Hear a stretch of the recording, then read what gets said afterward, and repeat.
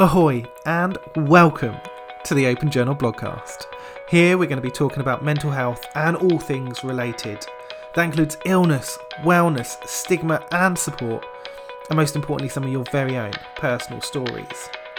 We're going to be covering projects, campaigns, education, starting conversations and looking at some of the tools that support our well-being as well. I'm Mike, and while I'm being mindfully mindless, hopefully myself and my amazing guests will be able to show you you're not alone out there. These are real people. They do have struggles. And it starts to get on my nerves. I just shut down. So many people suffer from mental illness. To get the word out that men have got to start talking. So I told her everything and her face dropped. A lot of people don't understand the depth of the situation, so they can appreciate, It's difficult dealing with our minds, and the suicidal thoughts were back. People knew that there was something not right, but they just never really said anything or probably felt like it wasn't their place to say anything. You're not depressed, it's all in your head. That's probably the statement I've had people say the most. I mean, this shit is real and it's hard, it's exhausting. And I don't think people realise how helpful that one conversation can be just to figure out why you are feeling the way you are. Not only did this help me to write it, it potentially might have helped some other people as well. So it sort of started from there. So many people think they're alone. And then you hear other people talk about it and they think, oh, that's so brave, or I could relate to that. And then they want to talk about it.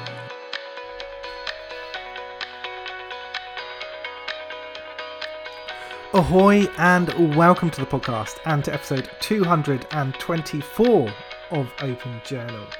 I'm delighted to be joined by two new guests today. Kieran and Joe are going to join us and we're going to have a conversation about some of their work. But first off, I just want to have a quick mention for the Mental Health Blog Awards, with the event coming up in around a month's time, just under a month's time now I think. So if you haven't already, you can have a look at the website, which is mhblogawards.com, and you can find out information about the event. There's some speakers and workshop information, and also a short list of the people that have been, shortlisted for awards at this year's event. So make sure you go and have a look at that, because it's only, 3, 4, 5, I think about 4 weeks away. So it's not long now. So do go and have a look at mhblogawards.com. But for today, as I said, I'm delighted to be joined by Kieran and Joe, and we're going to be talking about the work that they do at St Pancras Clinical Research. We're going to be touching on some of the kind of clinical opportunities to be involved with researches, with trials, kind of the impact of some of those pieces of work as well. So really interesting conversation. A huge thank you to Kieran and Joe for coming on, for sharing their insights and their experiences as well. Really nice to have a slightly different focused conversation in this episode, so I really hope you enjoy it. As always, if you are interested in coming on the podcast in the future, you can find information on the website, which is openjournalbc.com. So you can find some information there about being a podcast guest. So I hope you enjoy this week's episode. I really enjoyed sitting down and having a chat with Kieran and Joe. Really interesting and insightful to hear a little bit more about what happens with clinical research and trials, and just have a better insight really. So I really hope you enjoy this week's episode. I enjoyed recording it. Again, a massive thank you to Kieran and Joe. Here's our discussion. So I'm really delighted to be sat down this week with Kieran and Joe. How are you both? I'm well, thank you, Mike. How are you? I'm good. Yeah, it's really nice. We've just been talking about the weather, our very British conversations, but we're hoping that nice warm weather comes back. It's good. How's it been over the last couple of days for both of you? Yeah, the clinic's nice and busy at the moment, so we can't really complain. Just great to be here. You mentioned the clinic there, so we're going to have a bit more of a professional conversation. We're going to have a bit of an insight from you on some of the areas of kind of research and the work that happens. Very often, I'm very fortunate that we have guests come on and talk about their lived experience with mental health and with certain illnesses and symptoms. So it's going to be really interesting to have potentially a slightly different conversation today, to hear about some of the work that goes on to support people's recovery and the experiences that they've had as well. I wonder, what is it like for both of you kind of working within this field? So we work in clinical research, specifically phase 2 and phase 3 clinical research studies. And I know you touched on and mentioned mental health. So Joe and I, we work as part of what's called a patient engagement team. And the term engagement, we'll engage with people, a numerous amount of people on a day-to-day basis, via telephone calls, email chains. We also have sort of face-to-face consultations with them. And these are people sort of that experience a variety of different therapeutic conditions, whether it be cognitive related or it could be some form of physical condition. And yeah, just touching upon mental health, a number of conditions we see, mental health strongly ties in with them as either a secondary condition or even a primary condition to them. But it's certainly something that we sort of see and discuss with patients and engage with on a day-to-day basis. It's interesting to hear, because there's that, I guess there's some areas that you have that are very specific to kind of mental health and well-being, but also other areas that maybe sort of overlap, but that's not the kind of the particular area of focus. Because I know from the website there's kind of other areas that you're involved in as well. Yeah, so we have a real expertise in Alzheimer's and dementia and mild cognitive impairment.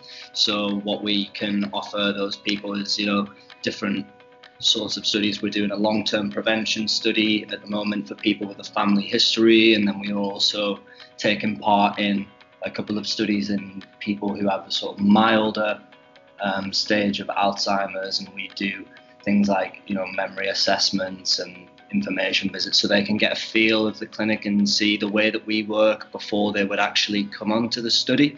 And then obviously if they did come onto the study with us, then we would obviously follow their journey through the trial as well. And we have chronic pain studies like in osteoarthritis and something called diabetic neuropathy, which is sort of another chronic pain, a sort of nerve pain.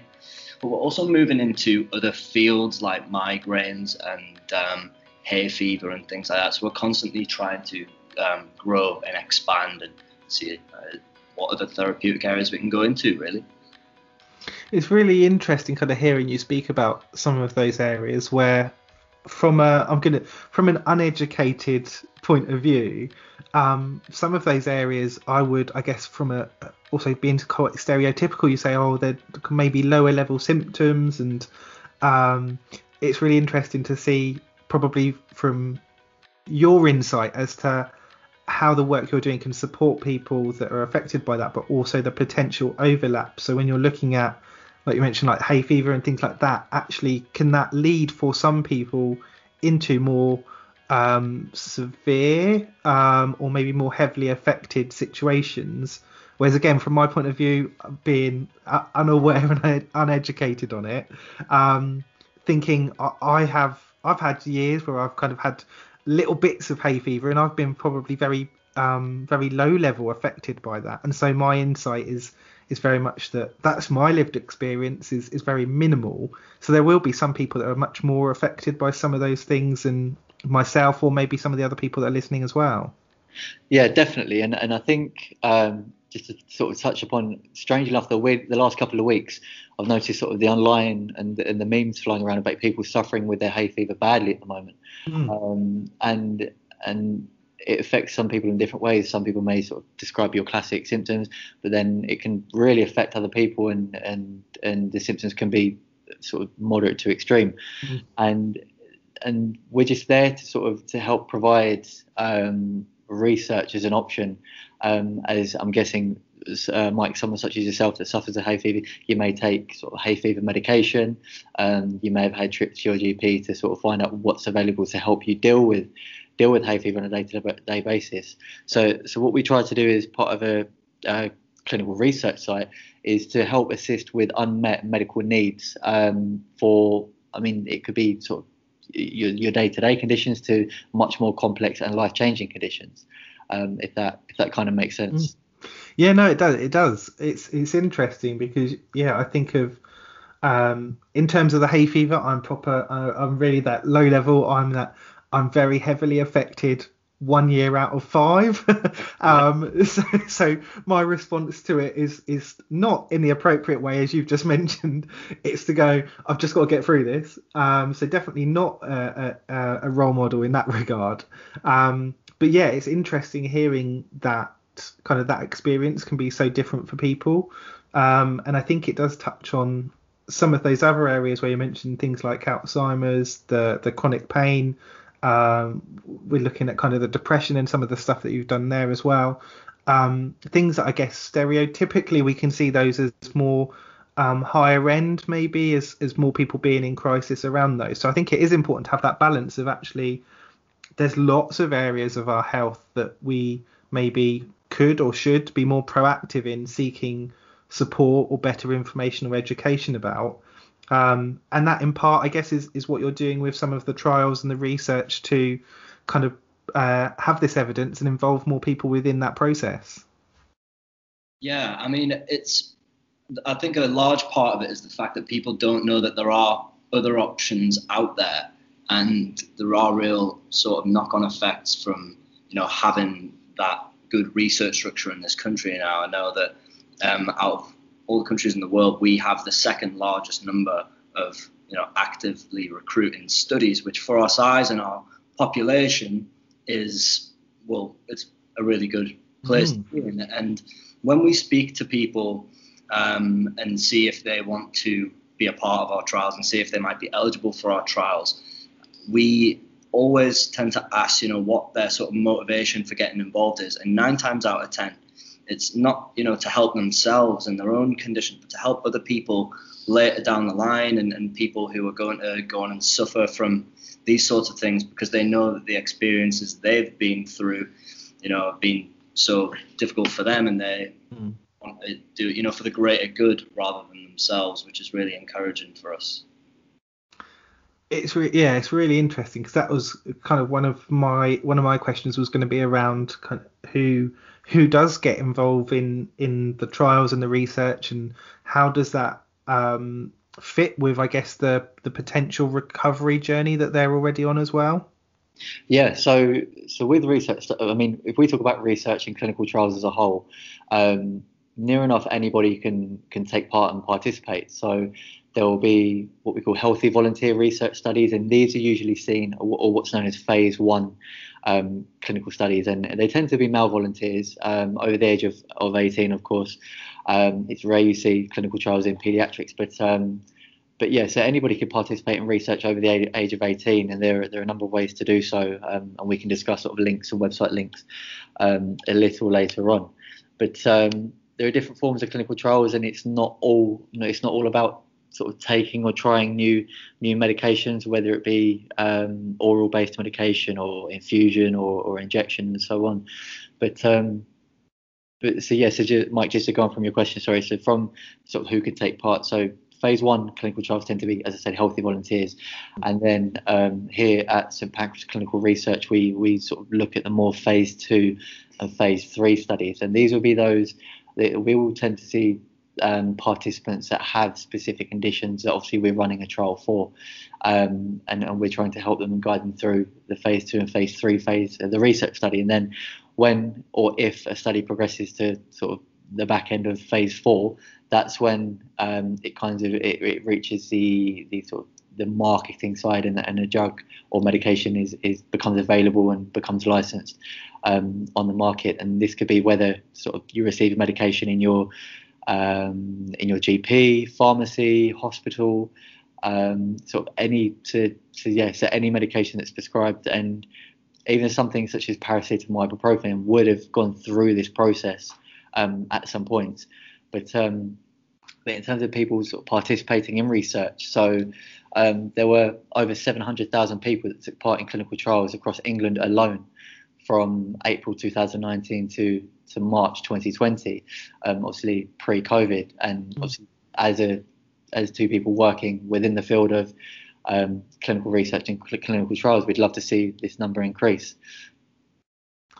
Yeah, it's really interesting to hear that, and to hear the, I guess, like the point in that journey that you're sort of sitting. So if you're kind of the as you mentioned, like the stage 2 out of 4 stages, yeah, it feels like you're probably at quite a key stage there, and you're quite involved with identifying some of those things that will be moving forward, and some of the things that maybe need refining a little bit. So it must be quite interesting and rewarding for you guys to be working within that environment and that particular phase in kind of support development.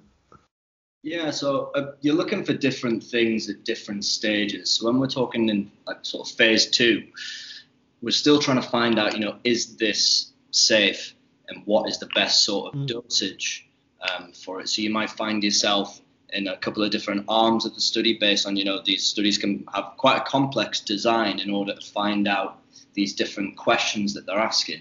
Whereas when you get to the later stages, like in stage 3, we know the dose that we want to use, and we know what we think is going to be most effective.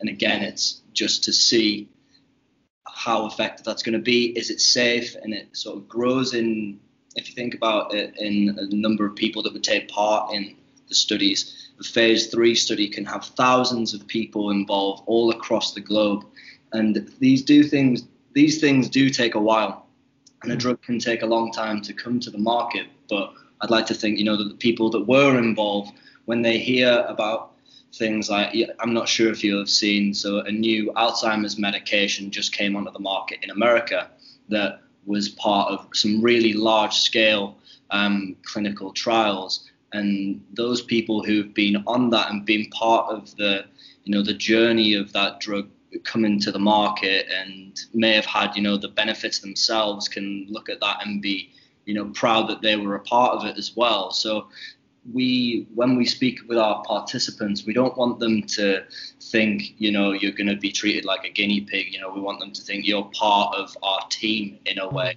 in carrying out this study, and want to treat them as such, Just to elaborate on that, so on what Joe said in terms of a journey that these people would take, part of sort of mine and Joe's job role as patient engagement leads and coordinators is to fully inform a participant of what the trial will entail, start to finish, the kind of procedures, assessments we may do, their study visits, and we provide what's called patient information sheets, which is a full, in-depth, in layman's terms, breakdown of the study, the drug, the mechanism of the drug, and so on. So it is really fulfilling, and it's fantastic to see numerous different people, numerous different faces on a day-to-day basis, and to inform them of clinical research and clinical trials within the UK. It's really interesting. You sort of mentioned there, I guess, the scope of almost the next stage. I think you're talking about kind of some of that stage 3 stuff where you're looking at like nationally or globally. So the work that you're doing at the moment, if someone did want to get involved, are there restrictions? Are there limitations? Is there a particular focus on who you're looking for in terms of participants? Right, great question. So with every clinical trial that comes through, there will be a protocol given by the sponsor or who will be the pharmaceutical company. And with this will entail what's called an inclusion-exclusion criteria. Now, these are put in place purely to maximise and protect patient safety, and to ensure that they are safe and eligible to participate on a trial. So there will be limitations, and it will completely vary independent from study to study. But patient safety and patient health will always come first, and is paramount to us and our research. So, but yeah, that's the best way to summarise it. I think just there are limitations, but it will vary and it will differ. And where we have a broad sort of knowledge and expertise here, if one were to come in and was not suitable for a particular study, say for example an Alzheimer's study, we may have another 2 or 3 running at the same time that will have different limitations in different parts of an inclusion-exclusion criteria. If not, then we'll also inform them of studies that are up and coming, and that we can get back in touch with them later down the line. That's really good to hear. I think obviously the kind of the positive best practice stuff, but also that opportunity of, if someone really wants to get involved and kind of be part of that journey, that there is that option that, like you say, that there might be another opportunity through different researches or trials that you're going to be aware of, that you can say, oh well, there's also this opportunity. Is that something that would be fitting for that person? I guess kind of linked into this, like we've just had a year where kind of remote living, working and learning has been happening. How has that impacted on the work that you're doing and just, I guess, kind of your living and working lives, but also when we're talking about the research and the trials, how has that then worked? Have you had to adapt, or has it been remote? How has that been over the last year? We definitely had to adapt. So a lot of the patients, when things were particularly bad with COVID, they really didn't feel confident coming into our clinic. I mean, we're based at the Barbican in central London, so although we can offer door-to-door taxis, some people, rightly so, still don't want to, increase their exposure and, their risk, which we completely respect. And even some of the studies were temporarily put on hold, and some, changed, so they would have to wait for people to have had both doses of their COVID vaccinations. And when we're dealing with a particularly high-risk population, people with diabetes and Alzheimer's, we want to protect them as well. We would hate to, expose them. So we've had to put our own measures in place. Our chief scientific officer has, some good contacts in, infectious diseases, who've helped us put in our own sort of COVID procedures with hand sanitizing stations. We're still wearing masks every day. We do temperature checks. We do regular testing. We're doing everything we can to try and, remain open this whole time. And I think we've done a very good job of that. But now we're starting to see things improve as people, see what we're doing, and, they've had their vaccines, and we're able to still offer, door-to-door taxis and things like that. And people are seemingly, happy to come in right now. But for ourselves, I mean, I joined the company in July last year, and by that point we were already coming back into the office. But I guess, Kieran, you're probably better placed to say, what it was like at the start. Yeah, so at the start, as Joe mentioned, I know obviously a lot of companies unfortunately had to close, and some probably have still remained closed. But we had to sort of deal with it on a day-by-day basis with guidance from the UK government and sort of how we could operate. But we so it's obviously staff, and again, like lots of companies, some staff would work from home. Those especially medically and clinically trained would stay in, but with all these high and the best infection procedures in place.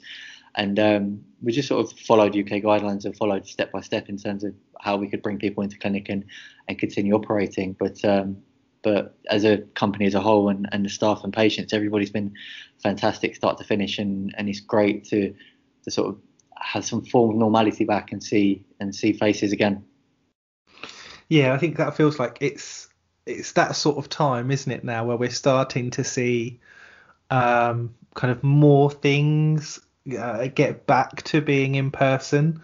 And I think over time you sort of build up your confidence in those different settings. And it's interesting hearing you talk about that, even providing that kind of door-to-door service and protection. It's still something that some people wouldn't have felt comfortable with. So I think that's going to be a long-term journey, and I guess also dependent on who that person is and how they're affected by some of these things. When we're looking at depression, when we're looking at maybe certain types of chronic pain, it might also be that there are those additional worries or concerns around what's going to be in place at different settings. But really nice to hear about some of the things that you guys are doing as well, and kind of keeping yourselves safe and being able to continue to work throughout the last year and continue as much of those trials as possible. Yeah, what's been interesting as well, and a change I think both Joe and I would say we've certainly noticed, is that more people are aware of clinical trials now. And for example, the likes of AstraZeneca is now pretty much a household name. People are aware of who they are, what they do, and sort of people would call in and would have interesting conversations about the clinical trial process, because they've been following the news and how research with the vaccines has really been the forefront of the news over the past year and a half. So that's definitely something that I've noticed that has changed. Yeah, I guess that's going to be, I suppose, a thing that is kind of that public awareness, I guess, is higher at the moment, and I suppose that's a really good thing for you, because hopefully it means that more people are talking about it and maybe looking into it if it's something that they feel able to do as well. How do you, or is there a plan to kind of utilize that public awareness at the moment? I guess I would say generally I feel like mental health has probably had a good run of sort of 3 or 4 years where it's felt like it's been raised on the public agenda. It does get more airtime. I would argue still not enough, but that's maybe a slightly biased opinion. But does it feel like actually this is a really important time to get people to recognise and talk about and maybe get involved with clinical trials? I mean, yeah, so 2 points there. So one, in terms of sort of utilising on research at the moment and people participating in clinical trials, with annual statistics and with COVID-19, over 500,000 people have signed up to hear about how to participate and be involved in COVID-19 studies, and that can be found on the NIHR website. And then sort of your second point with mental health and depression being a well spoken about area now, which is fantastic, and is certainly an area that's growing. It's a growing problem in the UK still, with more affected now than ever. But therefore, with that, there's growing areas in development in research surrounding mental health and depression. Yeah, it's seeing that growth, and I guess you're kind of at that. You're part of this journey where often I think when I speak to people, we hear this kind of argument that there is kind of a lack of support or services, and I think I also work at a mental health charity, so I kind of see some of the other side of sometimes there is that delay because you need the demand to be greater than the supply to be able to evidence that and then get funding and then deliver that extra service. So there can be that kind of timeline that takes place, and I guess this is maybe more familiar to the work that you do, where you see there might be a particular symptom or a particular illness that you're trying to tackle or help prevent or kind of minimize the impacts of, but there's a journey there with the trials, and it does take time from kind of idea or concept to kind of actual product at the end.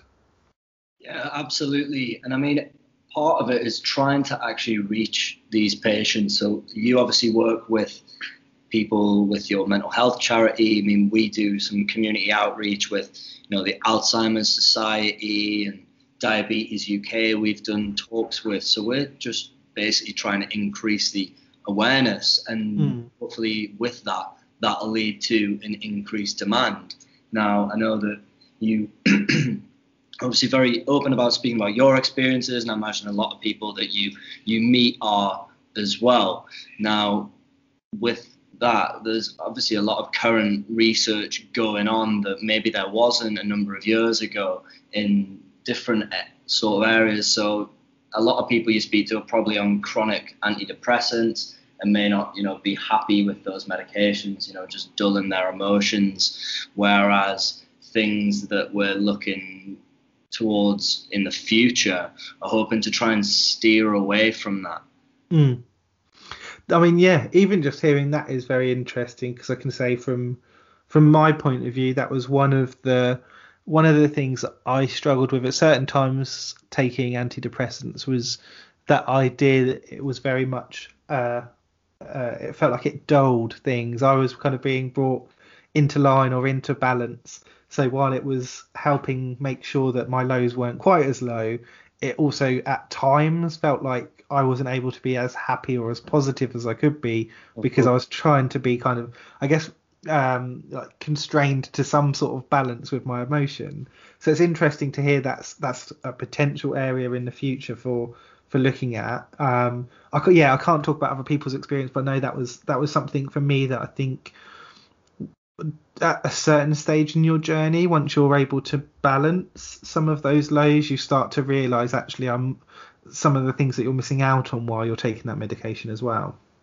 Yeah, Definitely. Yeah, it is. It's an interesting point. I think it's it's different for everyone, and it's interesting just to hear that we go, oh great, there is different types of medication, and I'm very aware there's quite a lot already. But to hear that actually it's not just a case of, oh, that kind of medication exists, that's fine. You kind of still look at, well, there's still some symptoms that people are affected by, or reasons why this doesn't work as well as it could.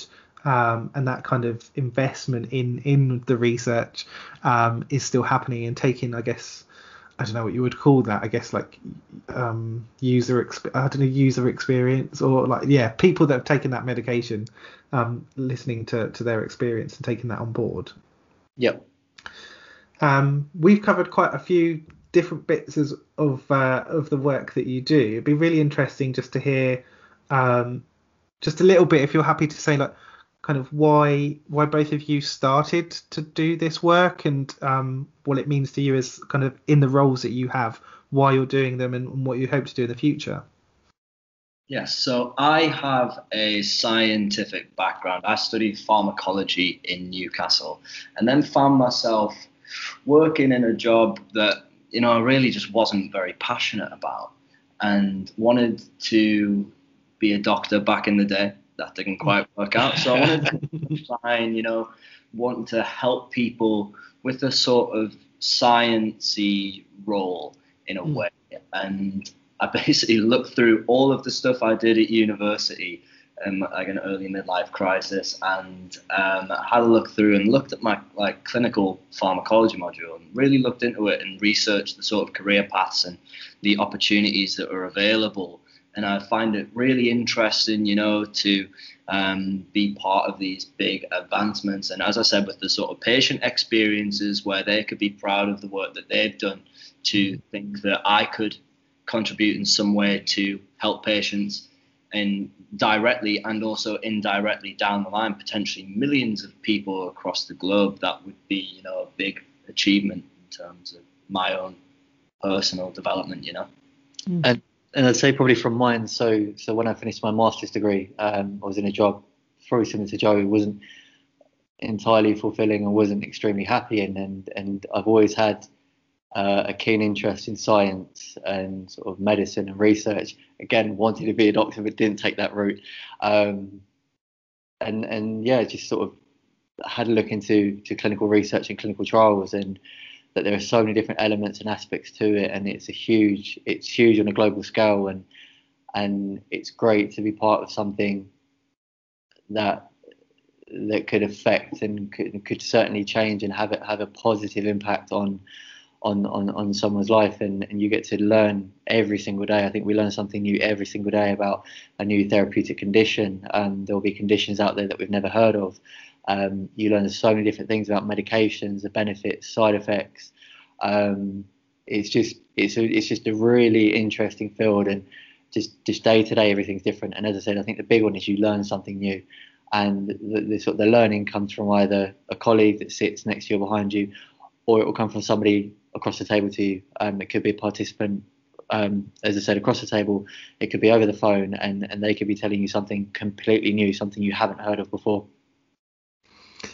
It's so interesting to kind of hear a little bit more about what you're doing, and kind of interesting kind of some of the similarities with your backgrounds, and also hearing, I think for me, to hear about kind of the numbers and the vastness of the people that you work with, because I've seen some areas where there's kind of research, and I think I always fall back on, I must have seen one hair care product advert where it's like, in the bottom corner it says like research by 12 people or whatever.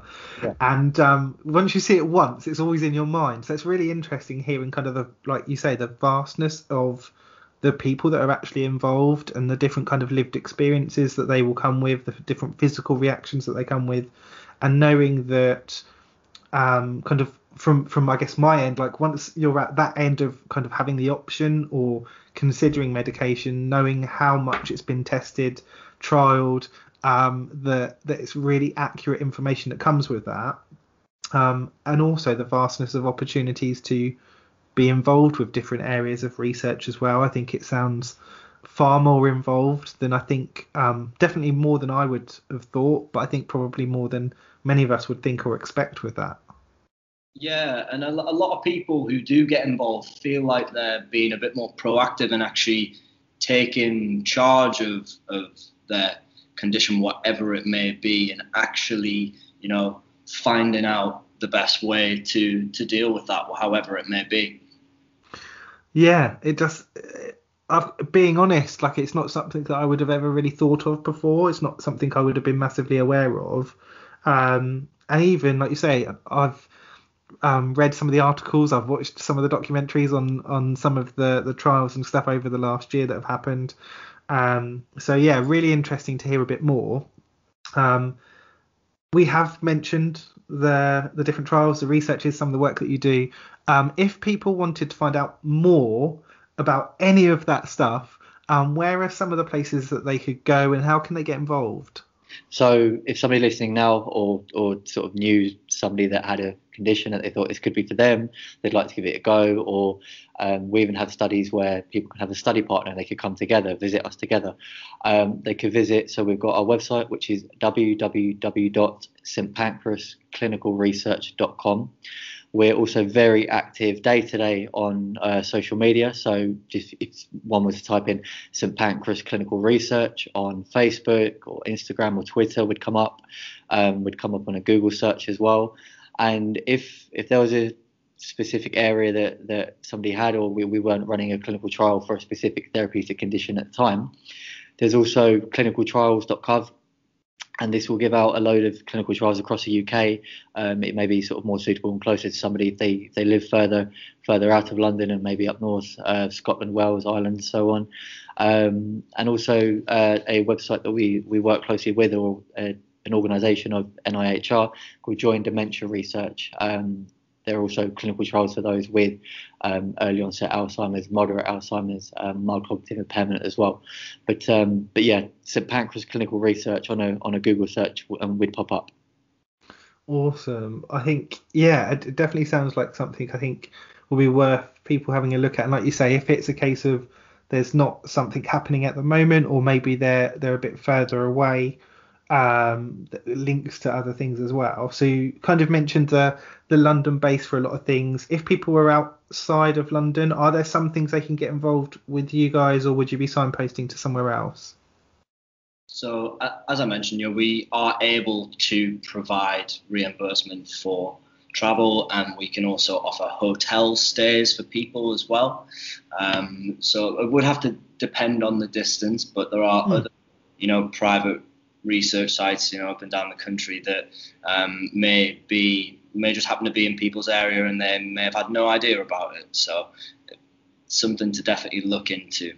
But we do get patients from, we've had people come over from Ireland in the past. Yep. We've had people come down from sort of Stockport, Manchester area. Plymouth, Wales. All over like Norfolk and the Southwest and Midlands, and all over the shop really. We're able to help these people, thankfully. And this is a great thing as well on their behalf, people willing to commit and attend these study visits and for the sake of obviously themselves and for the research. Again, really interesting to kind of hear that insight of some of the travel that people are doing as part of that as well. Is really interesting as well. A big thank you to both of you for kind of coming on, giving a little bit of insight to the work that you do and into some of the different trials, research opportunities that are available for people. Definitely worth having a look. And I think even if this isn't something for you at the moment, a really nice mention earlier there of like the social media channels and things like that, it might be something that you can share with a friend or a colleague, or just follow anyway, and be aware of some of the opportunities that come up in the future. But a massive thank you, Kieran and Joe, for coming on and providing some insight to all of the work that's going on at St Pancras. Mike, it's been an absolute pleasure. Thank you. Thank you very much for having us on.